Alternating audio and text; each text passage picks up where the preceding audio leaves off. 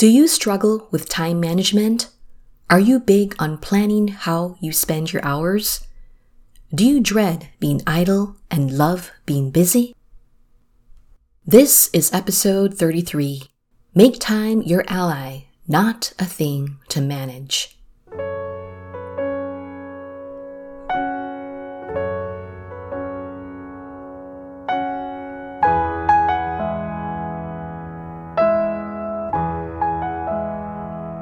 Hello and welcome to The Incrementalist, a productivity show on making big changes in small steps.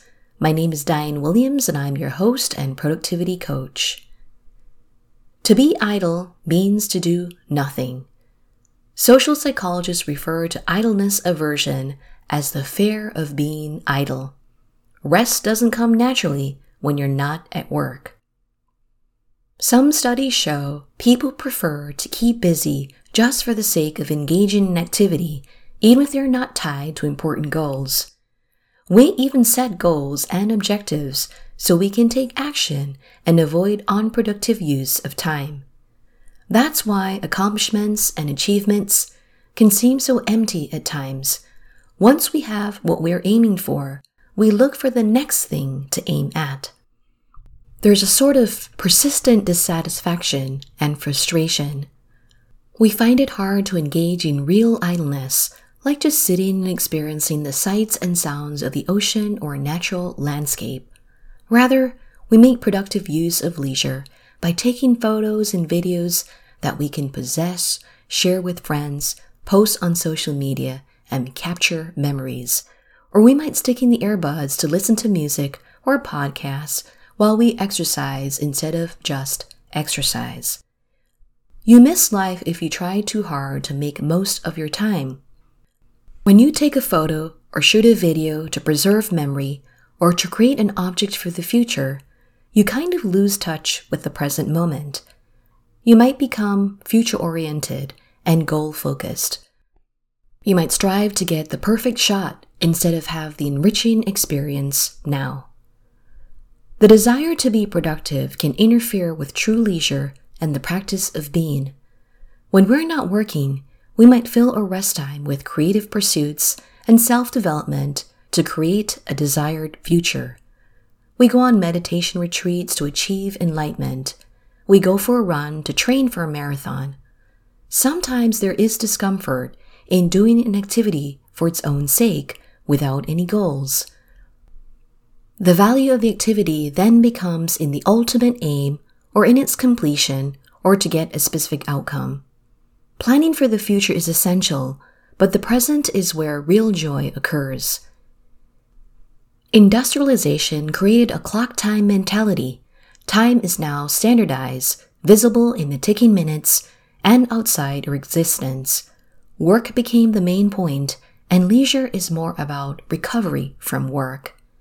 The invention of the clock changed how we perceive time. Before that, time was just a part of how life unfolds, Oliver Burkeman writes in his book, 4,000 Weeks, Time Management for Mortals. Now, time is a resource to make money and a thing to be treated, maximized, and optimized. So you end up with busyness, overwhelm, and pressure. And you feel guilty when there's margin. If you have billable hours, the activity that is not billable seems less valuable. What cannot be sold is wasted time. When you treat time or yourself as a commodity, you create dissatisfaction. When you treat time like an instrument, the present moment loses its value.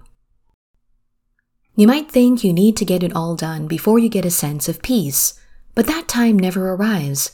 It helps to be in the here and now. You're always in the moment, whether you are aware of this or not.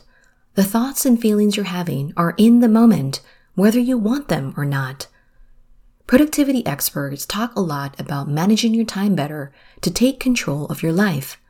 The problem with time management is that it doesn't get to the root of the problem. It doesn't question whether demands and requests are reasonable to begin with. Is 1,500 billable hours really doable? Is a 50, 60, 70-hour work week sustainable? Does multitasking really work? Yes, there is value in prioritizing the important and urgent, separating the urgent from the important, and distinguishing your big rocks from their pebbles. But tips, tools, tricks, and apps to manage how you spend your time aren't enough. What happens when you have more urgent and important tasks and more big rocks than you can handle on any given day?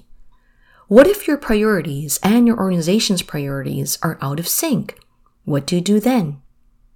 This is where time management falls short. It doesn't really answer the existential question of what really matters. What do you maximize? What do you minimize? Where do you aim to excel? Where can you fall short? Life is finite. You have human limitations. Even if you believe in eternal life, the afterlife, or reincarnation, the you that is here right now has just one life. In today's average human lifespan, you get about 4,000 weeks. That's roughly equal to 365 days multiplied by 80 years. This is not a lot of time to do an infinite number of things. In a 2011 article, Befriending Time, I wrote that because we have 24 hours in a day to meet an infinite number of goals, it's easy to develop limiting beliefs about time. There's not enough time. There's no time to do the things I really enjoy. Time is running away from me, or time is passing me by. I need to hurry to get things done in the short time I have. I might as well not start something that I won't have time to finish or do right. Making plans and taking action to influence outcomes and the future are worthwhile efforts. But there are variables outside your control, and there are meaningful things you value the most that are not fully planned or happen by chance or serendipity. You do not really control or manage time. The more you try to do this, the more time controls or manages you. Time just is. The best you can do is make time your ally.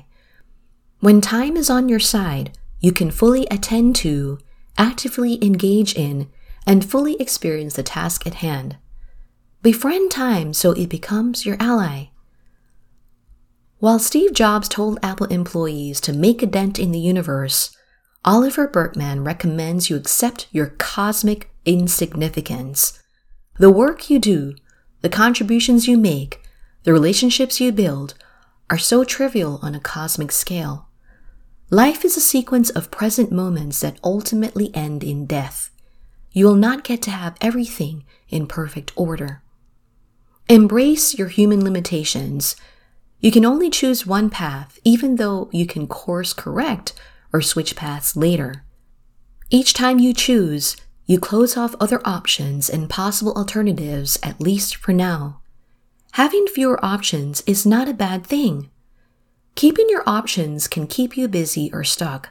Having too many options creates decision fatigue and sparks fear of missing out. So, burn the bridges, the alternative path. Commit firmly and move forward with your choice. Missing out is inevitable in life. The point is to live deliberately instead of by default.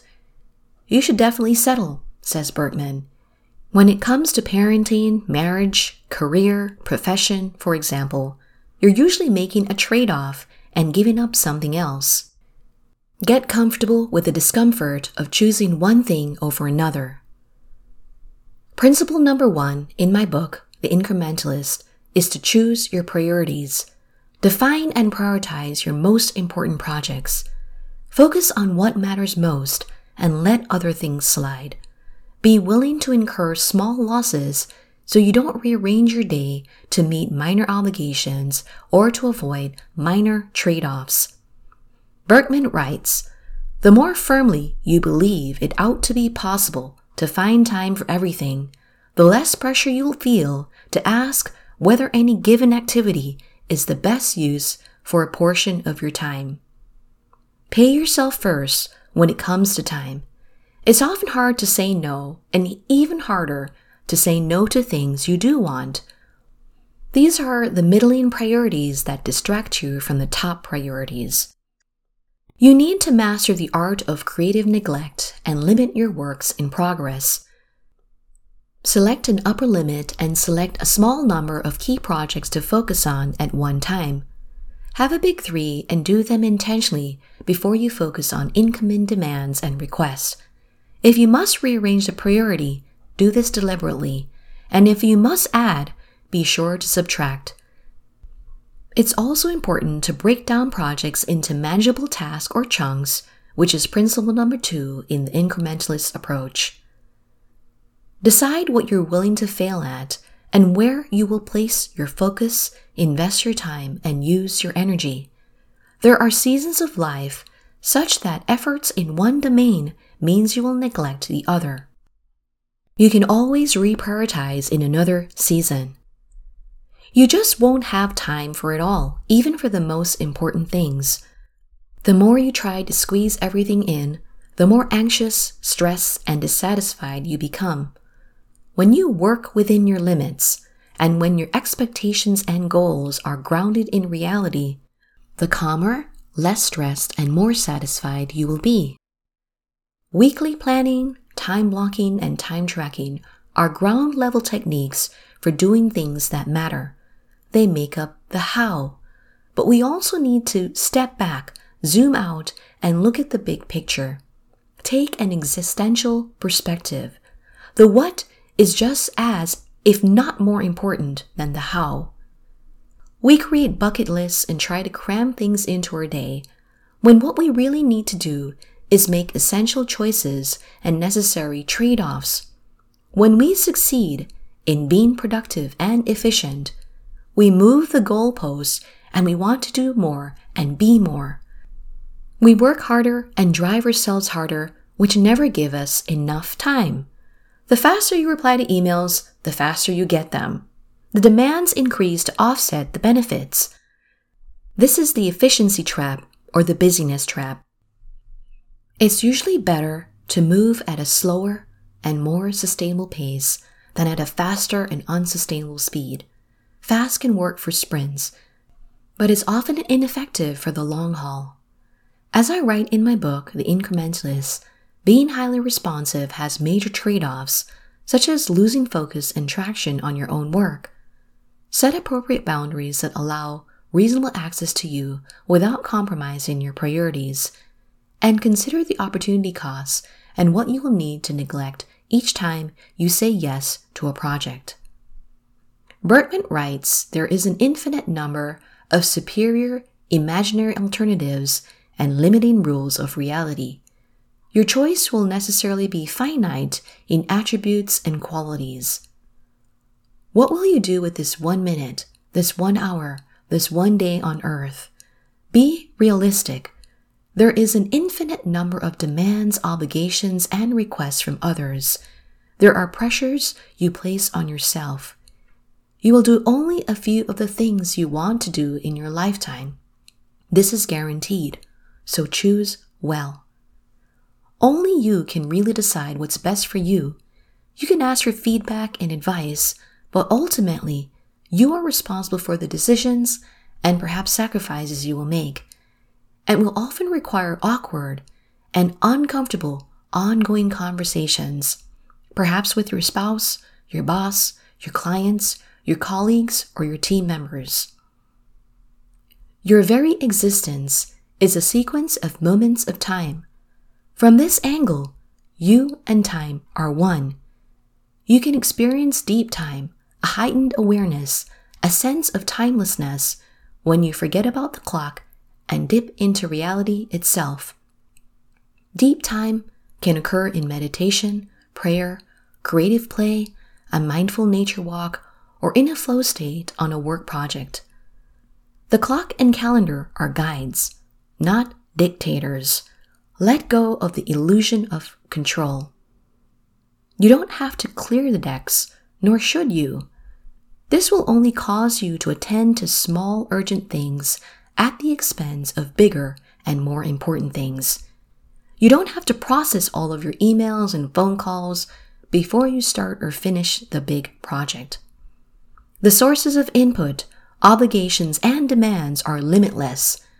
The capacity to produce output and meet obligations and demands are limited. Choose what to delay and what to neglect. Decide what requires attention and traction. Rest in the discomfort and disappointment that comes with not being on top of everything. More time management is not the real solution. The incrementalist approach is really about embracing and working with your human limitations. You can find the book at leanpub.com/incrementalist. The link is in the show notes. If you like this episode, please feel free to share it with others. And if you enjoy the show, subscribe so you get new episodes as soon as they drop. And give it a 5-star rating and review to encourage others to check it out. Thank you for being with me, and join me again next time on The Incrementalist.